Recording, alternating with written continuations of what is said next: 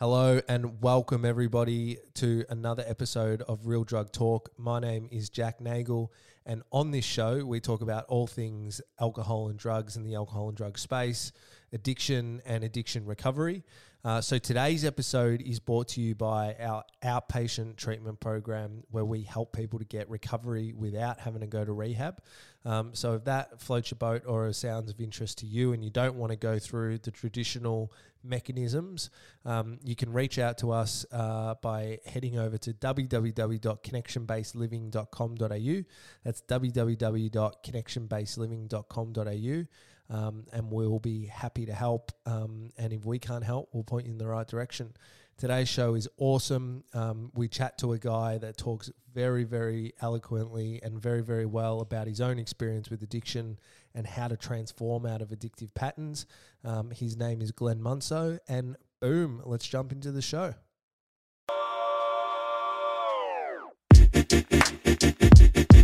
All right, in 3, 2, 1. Boom. What's happening, everybody? Welcome to another show of Real Drug Talk. Now, just a quick disclaimer for everyone. I haven't got the COVID, but as you can probably hear, I'm a bit nasally, and I've just come off the back of being wiped out, had all this stuff humming, and then boom, got smashed with a bit of a wintertime cold, but coming good now. So don't panic, everyone. I haven't got COVID. I've just got the standard cold. But on today's show, I was excited to do this interview, and I'm glad that I've bounced back because I got Glenn Munso, who I've interviewed before, but it was quite a while ago now. What was that, like 3 or 4 years ago now? Jeez, yeah, it would have been. Yeah, that was ages ago. Yeah, probably like four years ago. Crazy. Yeah. And the reason why I'm excited is because I really see Glenn as a bit of a pioneer in the alcohol and drug space in Australia, because don't get me wrong, there's always been alcohol and drug services around us and stuff like that, but Glenn was really one of the first people to come with a different message, with a different approach, and really kind of get a bit of a grassroots movement happening behind him, and his first book, which was Drugs Don't Discriminate. And it was just amazing to see like the social media presence that he built around that, and that obviously he's continued to build on over the years. So I'm interested to talk about some of that. But how you going, mate? What's been happening? What's new? Yeah, I'm good, bro. Still running the program. Everything's going good. We're sort of just picking it all back up now since, I guess, COVID, because we had to switch everything online. Which was interesting as well, because that gave us opportunities to work with people. We did a lot of online programs, and we worked with a lot of people in detention centers. Oh wow. Which was interesting, because I didn't even know that people in detention centers would have access to Zoom. So that was really cool. Yeah, that kind of just spread around in the detention center, and then all of a sudden, before you know it, there was just heaps of people jumping on. So that was that was interesting, man. But yeah, everything's been good. Still running the program, still doing what we're doing.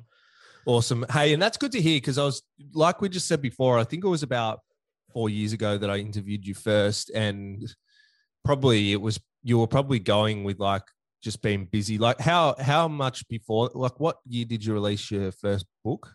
That's a good question. I think I released it 2017.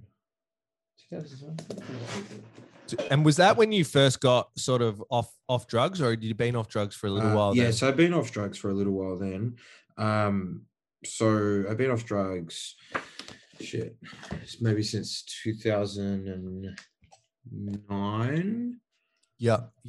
So a while. So quite a while, yeah. Yeah. So that's the thing that that I like about you. And this isn't sort of like criticism of anyone else, but you had some like, and there's still exciting things happening, I'm sure, but you had this like massive kind of success in terms of like your message getting out there and stuff, set up the amazing program.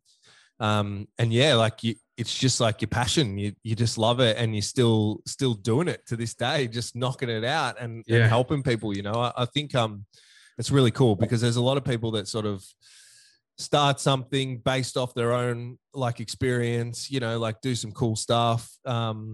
And then it sort of all like wears off, the magic wears off, and they move on to the next thing, you know? So yeah, it's really cool to see you still smashing it out and doing it. Well, it's a hard, I guess, industry, if you want to call it. It is, isn't it? Yeah. Like, you know, at the start, I guess for a lot of people, it's probably like fun and, you know, all that sort of stuff. But then as you sort of hang around a little bit longer, it gets very, very heavy. You got to learn how to look after yourself as well. Battle against the system. Yeah. And, you know, you're going to face a lot of, I guess, issues with people, with clients, all that sort of stuff. So it is a very, you know, there's a lot of work to be done, you know, a lot of work behind the scenes as well. So it's not, I guess, as easy as what, you know, people think it is. 100%. So I want to get into all of that because like you have some really interesting perspectives, and I've done a couple of cool things with you in the past. But just before we do, like, so for the people that are listening can get a bit of an idea, like give us your history, give us the 5-minute version of you and your story and how it all played out and what brought you to this point. Yeah, sweet. So I guess you could say, you know, growing up, I was, you know, I guess just a very shy, anxious kind of kid, very, very early. You know, I grew up in I guess now that I look back on it, at the time I didn't realize how toxic it was until I guess I got a little bit older. Yeah. And understood that more in terms of like family dynamics and upbringing and stuff like that. But, you know, I did grow up in a, I guess, toxic home where there was just like a lot of fighting and stuff like that. But the fighting, the arguments, it kind of kept inside the house. Like on the outside, we probably look normal. Like every other normal family, I guess. And then, you know, there was just a lot of shit going on, which is almost more detrimental, isn't it? Because like it kind of teaches you like to be secretive and you know, like deceptive and not express yourself and stuff like that. Yeah, exactly. So so there's just a lot of stuff like that going on. So, you know, a lot of, you know, I guess drinking on my dad's end, you know, a lot of fighting, all that sort of stuff growing up. So when my parents finally split up, it was more like a relief. Yeah, it was like, fuck, you know, about time. But my siblings, I got 2 older siblings, and you know they're like 10 years, 8 years older than me. So there was a big gap. So when my parents split, it was me and my little brother who are 18 months apart. It just felt very quiet. I guess there was a lot of trauma that my mum went through. It was just very quiet, and I guess. In a way, I did feel a bit neglected and abandoned because it was like all this shit just happened, all this trauma happened. My parents split, and then it was just very quiet. You know, all of a sudden there was more freedom. The parenting wasn't as strict, and then I somehow, I guess, to mask all these emotions, I guess you could say, started doing drugs. Started partying a bit. Started smoking weed a lot. And then, that led into experimenting with other drugs, you know, with pills, speed, ice, you know, all that sort of stuff. And then I didn't really drink alcohol that much because my dad was a heavy drinker. I don't know if maybe, you know, seeing him and the effects and what that did, maybe I didn't really, you know, touch that. But the thing with my dad as well, like, you know, he drank, but he still worked 12 hours. He still worked really hard. It functioned. Very functional. Like there was, apart from the anger and the fights, there was nothing you could really say that he didn't provide or do for the family. And then, so then I started, selling drugs, got caught up in the wrong crowd. And then, selling drugs led to me, you know, getting my first convictions. So that led with an altercation with a police officer. I assaulted a police officer, got caught with drugs. And, you know, I was looking at like assault charges, affray, resisting arrest, drug trafficking. So I was looking at all these, you know, charges that I'd never had before, didn't really know how the system worked, none of that. Yeah. And then, yeah, I got sentenced. I remember my first time I went to court, I got sentenced to 1 month jail. So I got handcuffed, everything, got chucked in the back. Didn't even know that I could get out on bail. It was just a really, like, what the hell's going on? You know, very foreign. I was new to it. I didn't know what was happening. And then, yeah, I guess when I got out of that, so I appealed that. I didn't end up going to jail, which is good. I got sentenced to an 18-month intensive corrections order. So, you know, 18 months of doing community work. I had to do anger management. I had to do some drug courses. And I just remember, I guess, while I was on that order for so long, because I'd seen so many people come and go, my eyes were kind of just a little bit more open, because I was like, nothing is preparing me for outside, like when I leave this place. Yeah. You know, and I remember, one of my corrections officer once said that I was like an 80% to 90%, you know, high risk offender, that this was going to be the rest of my life. So at the time I was like 21, and I was like, it's a great bit of hope to hear, isn't it? Yeah, exactly. I was like, no way, this is going to be the rest of my life. Like, fuck that. Like, I will not be doing this. I've learnt my lesson, and I definitely want to change, and I don't want to be doing this for the rest of my life. So that was just really interesting, and it just opened me up to a whole new, I guess, world. At the time, just before, I was, you know, really overweight as well. You know, I was 112 kilos at my heaviest, and I started exercising. I started training. And while I was doing that, I was, I guess, detoxing a bit. And then, you know, I stopped using drugs. And then all of a sudden I was like really connected to myself. You know, for the first time I was like starting to feel happy. The first time I was looking at goals, I was being ambitious for my future. You know, and the gym, the training, the exercise, all that sort of stuff had a massive impact on my mental health. And when I was already doing my order, because I had 1 month before I went to, 1 year before I did my course, I did my personal training course. And at the time I was like, oh, I really want to help obese people that are obese. I really want to help them get their life on track. Because it was like a mindset thing, if anything.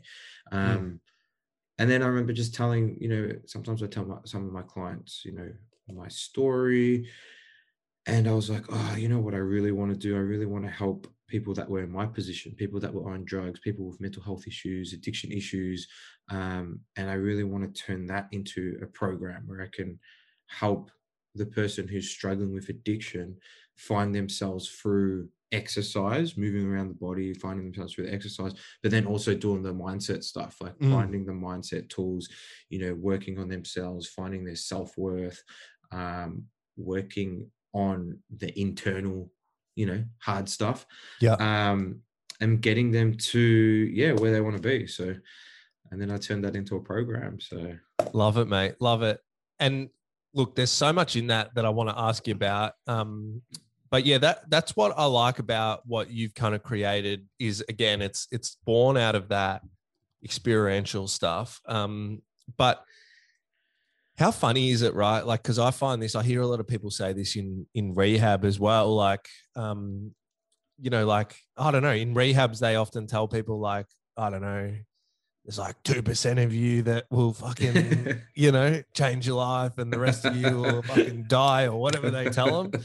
And like what that corrections officer like told you or whatever. Like, I don't know. It's like so fucking weird. It is. Well, they're not really giving hope to people, I guess. You know, a lot of people that are going through it like, people look down at them. You know, people look down at, like, you know, like you're a criminal and all that sort of stuff. So, you know, if you don't believe in your clients or the people around you, then, you know, I'm pretty sure they're not going to really believe in themselves as well. So that always used to piss me off a lot, especially when I'd mention my goals and there'd just be like an awkward silence after it. But yeah, there definitely needs to be hope. You know, I guess, you know, just to show people that it can be done if you can if you can get in, you can get out. You know what I mean? Like if you can get into addiction, you can definitely get out. 100%. You know, 100%. Yeah. Sorry, everyone listening there. I don't know if my phone was coming through the podcast. But that's how we roll. We're just real and raw. But yeah, like I love that because I don't know, like I think it's something that people have to understand is that, like, you know, yes, they might be kind of the stats that are presented and there might be some truth to them, which I don't think exactly paints a clear representation of what it is anyway. But if you're telling people that they can't, you know, change and be better, then like they're just going to take on that belief system, particularly when they're in a vulnerable space and, you know, not struggling within themselves. Like, you know, it's self-fulfilling prophecy. It's crazy. Well, like imagine, like, you know, you're running your program yourself and people come in and you're like, yeah, you might be able to change, or yeah, there's only like a 1% chance of you finishing the program. I don't think, you know, it doesn't sound like the actual person running the program believes in their thing. Like that's what right. they're doing. So that's right. Yeah. No, there's so much to be said for that. Just kind of psychologically, like that's the foundation, is that you have to have a little skerrick of hope or belief that things might be different for you. And if you don't have that, then you can't do the next stuff. So interesting. 100%. So, would you say, like, kind of in a way, going, even though that's like kind of a negative experience, going to like prison for 1 month and doing all that stuff, was that, like, in simple terms, did it kind of like almost scare you straight a little bit? Like, and it was an eye opener for you? Yeah, I guess the big eye opener was, you know, before that, when I had the altercation with the police officer, and that was the first time.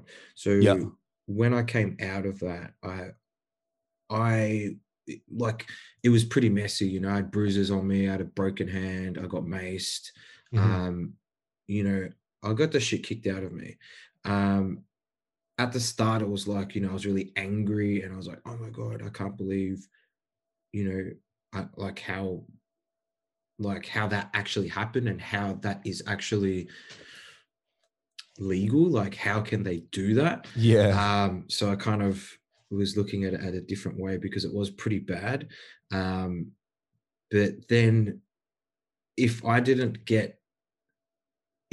go through that as bad as what it was, because if that was like now and you take the photos and all that sort of stuff, then, you know, you have a case that, you know, both ways, you know. But that was a massive wake-up call, you know. I remember, you know, for ages I'm just like, fuck that, you know, that's bullshit. How can they, you know, break my hand? How can I have all these bruises? How can I get maced? All this sort of stuff. And no one really kind of look into like what actually happened on that end. But I guess that was probably the biggest wake-up call, being handcuffed, being in that altercation, in that situation, going through that.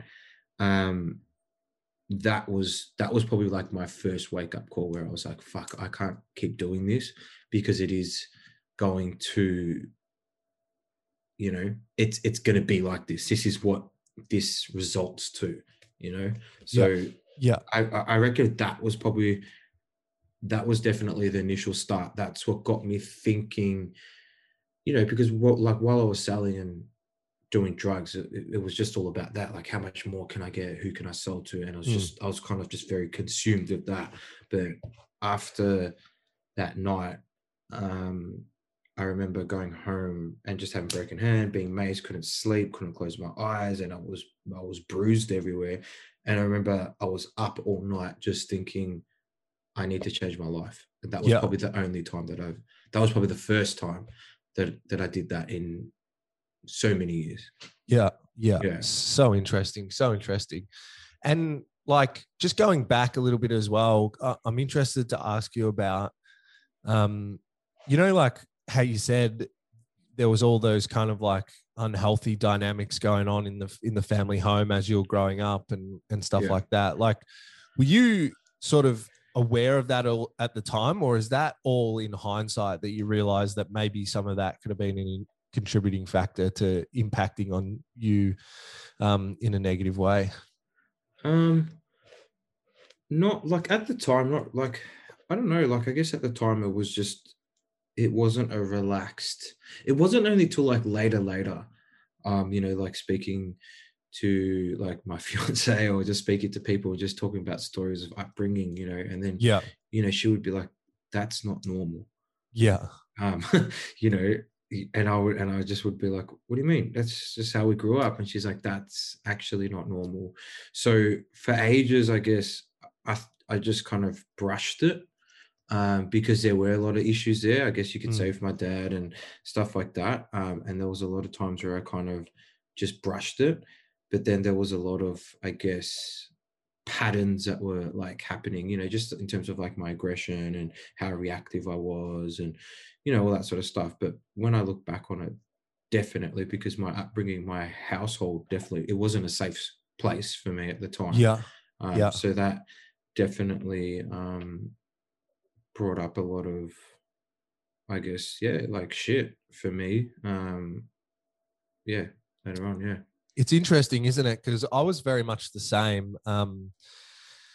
Just like, kind of being spat out the other side, and you're trying to turn your life around, you're in recovery, whatever, and you start to like, have these conversations with people, and it's weird when you go, oh, hold on, like maybe some of that did impact me like this, or maybe that's a contributing factor. So when you did like turn it around, I'm interested to know for the people listening, because it's definitely a common theme that we hear from people all the time. But how much of like your process of change has been, like changing your mindset, like changing your behaviors, and like changing emotional stuff? Yeah. Or has it been just about like getting off drugs and having different structures and routines in your life? Like how did you sort of divide all that up? Well, I think like the first time, like, I mean, like the first stage or phase, you could kind of say, the first stage, it was like, okay, I just got the shit kicked out of me. I need to get off drugs. So it was like more like I need to distract myself. So I was like, okay, I need to um, stop doing drugs. I need to, look for a course, which, when I found my personal training, and it was just all about exercise. It was just about training, training, training. And I think, I was feeling really good. I was exercising, I'd get home from school, then I'd go to the gym. Then at night, I'd kind of just be around, but, just kind of like block myself away from, I guess, people that were doing drugs Yeah. in a way. I was very Yeah. I isolated myself as Yeah. such, people were still calling me like, oh, can you get this? Can you get that? All that sort of stuff. But then that kind of just died out after a while, like, people Yeah. kind of found out what happened. So the But first phase was just about exercise. having a new focus and just Yeah. changing your life in Yeah. terms of the people that you hang around with and stuff like that. Yeah, and it was just about, like, I guess, getting off the drugs. So just exercise, exercise, exercise, and just really just kind of going with that. But then I kind of went through, I guess, a second stage where I was very, very emotional. Like, Yeah. Yeah. like I just felt like I was on this high at first. The first stage, oh my God, it's so easy. I can't believe I got off drugs so quick. Like, life is so good. I'm on top of the world, this, The that, pink that. cloud. Yeah.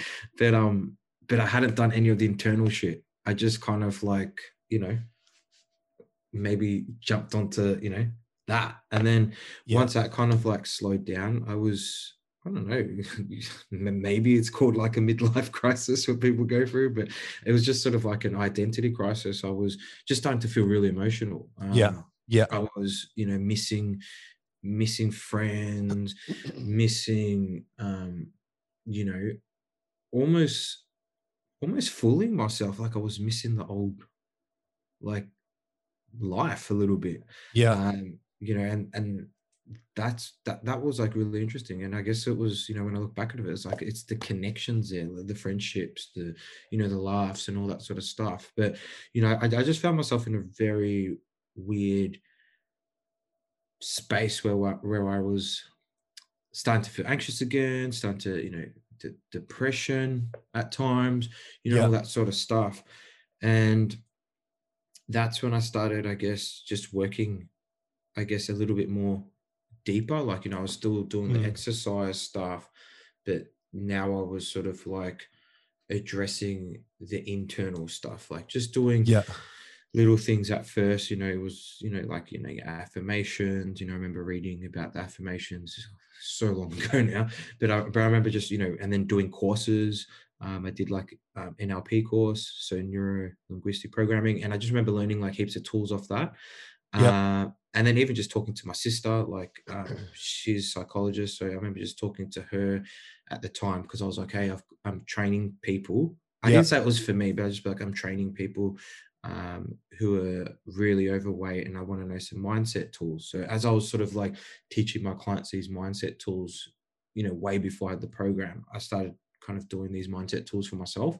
Mm. Um, like journaling, affirmations, positive thinking, manifestations, all that sort of stuff. And yeah, I just started working on that. So then I guess the second stage was just really about maybe purpose, finding purpose for myself, Mm-hmm. like what do I want to do with my life now that I'm off drugs? Well, all that sort of stuff. And then I guess a couple of years after that, it was kind of just working a little bit more deeper onto like patterns and traumas and all that sort of Mm. stuff. But Mm. there's so much like to it. That's why even, when I get people in the program and they do good for the first 3 months, 6 months or whatever, it's like, okay, cool. But that's just getting off drugs is just the start. Mm-hmm. Like it's really good, but it's just the start. There's so much, because the journey is your life. The journey isn't just to get off drugs. The journey is your life. So you Mm. need to keep working, because relapses happen, issues happen, events happen, all that sort of stuff. So yeah, there's just so many, I guess there's just so many stages, I believe anyway, that you've got to address and work on yourself. Mm. So interesting to hear. And um, like one of the things I wanted to ask you about as well, because you're one of the first people to sort of like talk about it, and it helped to shape how I think about it as well. And I think it's really interesting. I feel like it's starting to shift a little bit with social media and people talking about things more and stuff. But like you were the first one to kind of start talking about, like how big your identity is, and you just Yeah. touched on it there, and the identity that you form for yourself when you're going through this process of change. So can you just like talk a little bit about like, Yeah. that stuff that you talk about around, like calling yourself an addict and the Yeah. way that you talk to yourself and all those sorts of things? Because I think it's really interesting. Yeah. Yeah, for sure. So like when I wrote my first book, and then, I did the touring and stuff like that. So I never went to rehabs. I never went to um like NA groups, support groups and stuff Yeah. like that. You didn't And do any of the traditional stuff. yeah, never. So I never ever in my life called myself an addict. Yeah. So when I was doing the book tours, I remember a lot of people coming like at the end of the talks were going, "Hey man, nice to meet you. My name's or whatever, and I'm an addict." And it just kept going. And like at first Yeah. I just, first it was just like, well, okay, nice to meet you. And then it just kept happening. Like every person I was meeting, and I was like, what the hell? Yeah. Where is that coming from? Like, why is that, you know, why are people saying that literally? Why are they calling themselves an addict before they say their name? When they're introducing themselves, they're calling themselves an addict before they mention their name. Yeah. And that was just like, just very interesting for me, because if someone's saying they're an addict before their name, I'm like, okay, then you talk about your identity, when someone calls your, like just your name in general. So I just remember just kind of like looking at a little bit like kind of further. Like sometimes I would have people in my program, and I would, I guess when we're doing the mindset stuff, I'd never talk about being like an addict. It was more about like, okay, who do you want to be, and what do you want to create for yourself? Like Yeah. what Yeah. new identity do you want to step into? And how does that serve who you are right now? So, if you think about, if we're creating, a new identity, or an identity that serves us, um, you know, why would I be, I guess, affiliating or calling myself something that's from the past, or something that's kind of like dragging me down? Like it just felt like a big cloud that people were holding on to, Yeah. or almost like a backup for failure. Yeah. I remember one person I was working with, you know, they were really good and they're like, yes, I'm going to do this, I'm going to do that, all that sort of stuff. And then a little relapse happened and they said to me, oh, you know, it's normal because I'm an addict. And I was like, what? The last 9 months, we never you never said that. But the minute you failed, you just fell back and just go, yeah, I'm an addict, so that's normal. Yeah. And I was just like, bullshit. Like, that's not who you are. There's so much more to who you are. So, you know, I just did a lot of, I guess, my second book, I go really deep into that, just saying, you know, if we're talking about who you are as a person, you know, your values, and what makes you who you are.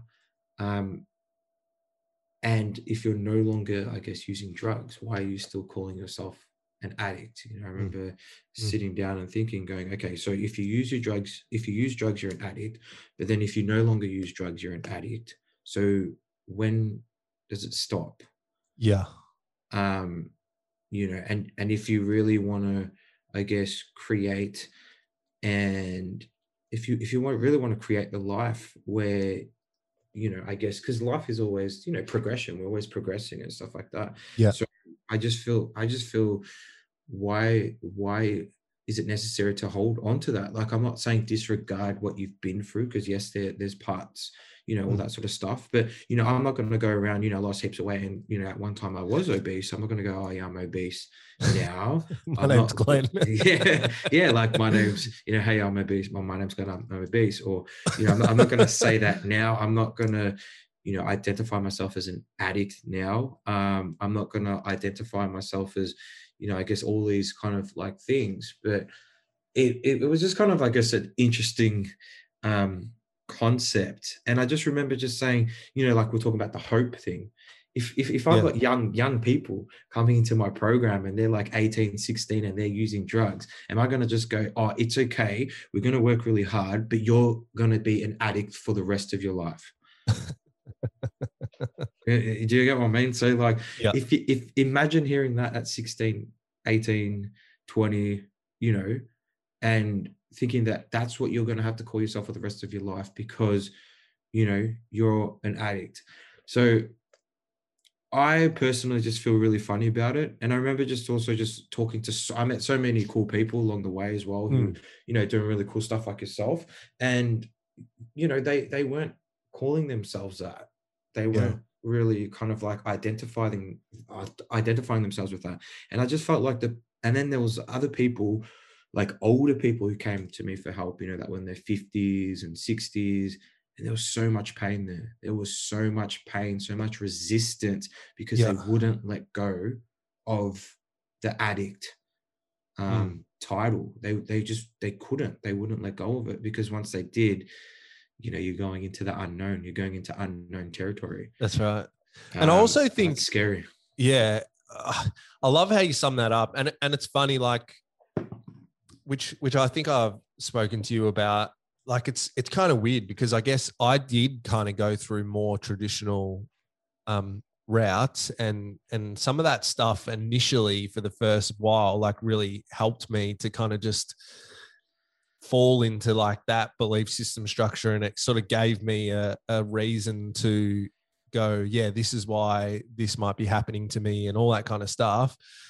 But then it was weird. Like, as I say, you know, like, as I moved out of that just like madness of the early days and got my brain back a little bit, like, there was just stuff that just wasn't kind of like adding up for me. And as I went through the years of engaging in that sort of thinking, I actually started to just, like, in my behavior, and I'm not like, it's all my responsibility. I'm not blaming it on that, but yeah, like, I think it was a big factor into me, like, kind of behaving in ways that, you know, like, I'm not proud of, and that, you know, I kind of regressed, you know, because I was keeping myself stuck in like this old reptile skin, you know, this old Jack. And you're exactly right. Like, if I did something that I wasn't proud of or whatever, I would just say, oh, you know, like, that's my addictive personality. Like, Yeah. oh, that's what addicts do, you know? Yeah. It's just, well, like, you think of mindset stuff. So you think of affirmation. So it's like, the more you say something, the more you hear it, the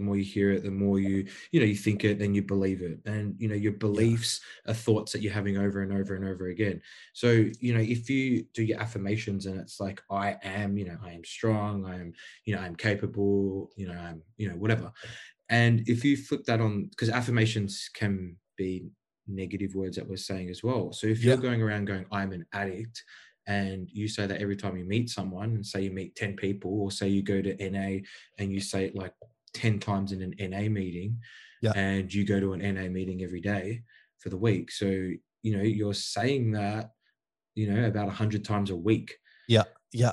And you just think of the programming that you're doing for yourself if you're saying that every day for 5-10 years. There's going to be a lot of, I don't know if I say the word damage, but there's going to be a lot of, like, I guess, programming in that doesn't serve you anymore. 100%. So it's really interesting. And I love talking to people about it, because it's been such a strange. I'm glad in one way that I've had like both experiences, because I really like know it well. And it's kind of hard to explain, because there is part of it when you're real fucked and you like need something, just kind of mentally and psychologically. Like, I think it helps humans. It's like when you're sick medically, like physically, it helps to like have a diagnosis or someone to say, oh, this is what's wrong with you. Because I think the humans, it helps you to go, oh, this is what's wrong. This is the solution. And that's it. But yeah, it's really weird, like, to kind of progress like that and just stay stuck in that psychological framework, So the other thing I was going to ask you is like how important have you found it for people to, I guess, like, get physical exercise going in their life? And from what I understand about your program, like, yes, you do a lot of those like traditional things where you help people like psychologically and work through their underlying issues. But it's like wrapped up in the context of like having a purpose in terms of like getting fit and changing your body, and you'll have conversations with people while they're working out, stuff like that. Like, how important have you found that in like the process of change? So important. The body is designed to move. There's just too much information out there that says that the body needs to move. Like, think about it. If you have depression or whatever, and you go see a doctor, the first thing you're going to go, okay, let's look at nutrition, let's look at exercise, movement, as well as so I remember, and I'll never forget this, I remember having a conversation with an older person that was like from the war, and they were saying that, well, he believed that a lot of men were going through depression in this era or this generation because we weren't moving nowhere near as much. And he was saying, like, back then there wasn't so, I guess people had it, but it wasn't as much as what it was. And he said, because people were training and exercising, and there was heaps of people were going to the army and they were exercising for the war and all that sort of stuff. And he was saying that it's because we've stopped moving. Like, a lot of people now sitting at home, they're on computers, they're playing PlayStation, whatever it is, and movement has just kind of like declined. So that was just kind of interesting what he said there. But the link with exercise is just so important, because the brain, everything, the dopamines, all the healthy chemicals, how good we feel when we exercise. You hear it all the time. Oh, my head's a bit foggy, I'm going to go for a walk. All that sort of stuff. So, and then even just from myself, like, it's shaking, it's shifting, energetically, emotionally, you're shifting your body. So exercise is super important.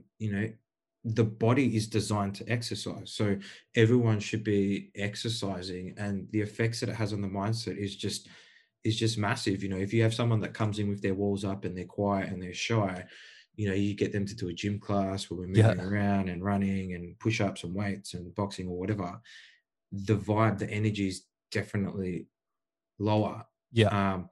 And when you're exercising, you're present in the exercise as well. Like, Yeah. it shifts so much. So the connection with exercise is so important. Yeah. Because it's energetically, it's, you know, you're shifting everything inside you, your self-esteem, you're feeling good, you know, all the chemicals of the body, like what we're designed to do. So yeah, exercise is key. So important. Super interesting. And this is the thing that, yeah, like I've loved always kind of chatting to you about and watching what you're doing, because, you know, it really is like changing the paradigm in how we think about addiction and how we kind of approach it when you put that together, you know, with forming a new identity and all that stuff. Because I was thinking about it before when we're even just talking about that, you know, thinking of yourself as an addict kind of thing. Like, if you think about that differently, then it changes the nature of like how you think about relapse as well. You know what I mean? And and then, because so many people, like, when they're doing this stuff, like they go 6 weeks and then yeah, they do pick something up again, and then it's like, oh fuck, like I've relapsed, you know, like, and it's like, well, how about, like, not saying that it's okay or that that's what you wanted to achieve, but how about we just don't even think about it like that? How about it's just like you just had a day where you like regressed into like some old patterns, and that's it. Like, let's keep going. Exactly. Well, like you're never gonna have, like, it's bullshit if you think that you're always gonna have a good day. There's, like, we're human. We always have shit days, and, you know, it's about, you know, are we bouncing back up from that? Is that day turning, or is that action turning into 1 week, 2 weeks, 3 weeks? Was it just a couple of days and we kind of like move on? But, you know, I think sometimes if you dwell so much on, oh fuck, I did that one action shouldn't define the rest of, you know, all the hard work that you've kind of done as well. So relapse is always interesting, but like you need to keep moving forward, you know, learn from it. You know, but definitely like keep moving forward. Like I always joke about it, but I just think about it like, you know, if I had someone in my gym and I wrote them a nutrition plan and they're like, fuck, I fucked up, and I'm like, what's wrong? And they're like, oh, I had Macca's on the weekend. You know, I'm not going to be like, get the fuck out. Like, you know, you're banned from my family or whatever. You know, it's just going to be like, okay, well, let's keep moving. Like, you know, today's a new day. How are we going to make it better? And, you know, but also like look at like, okay, how could, like, what would we do different as well? Like sometimes look at that, because you don't want to kind of bypass it to the point of where it's just like, you know, because you know, we can be tricky at sometimes, you know, sometimes you kind of just bypass and just like, whatever. But then we end up doing it again and again and again, and every time it happens we're just like, whatever, and then before we know it, we're in a vicious cycle. So, you know, learn from it, but don't dwell on it. And keep moving 100%. So can I ask you a personal question? Is that okay? So how many years has it been that you've been kind of in recovery, in this new identity, doing different stuff? So did you say 2009? Yeah. So what's that? That's like over 10 years. So that's like 11, 12 years ish. Like time goes so quick. So have you gone back to like drinking again? No. I never drank really anyway. What about like using any like drugs recreationally or anything like that? No. So and do you believe that people can go back to it? As in like what, full? Not in terms of like, obviously not like addiction, but you know, like once they've had these addictive patterns, they've like done some work on themselves. Like, do you think that they can go back and say, let's just say alcohol, like, can they drink socially again and kind of go back to a normal relationship, if you want to call it that, with alcohol? It depends on the person. If they've worked on the trauma and like really done the work. But it really just depends on the person. Like, if they're sort of like in a way where they're like, oh my God, I'm an addict. Oh my God, I can't go to a bar. Oh my God, I can't drive past a bottle. Oh my God.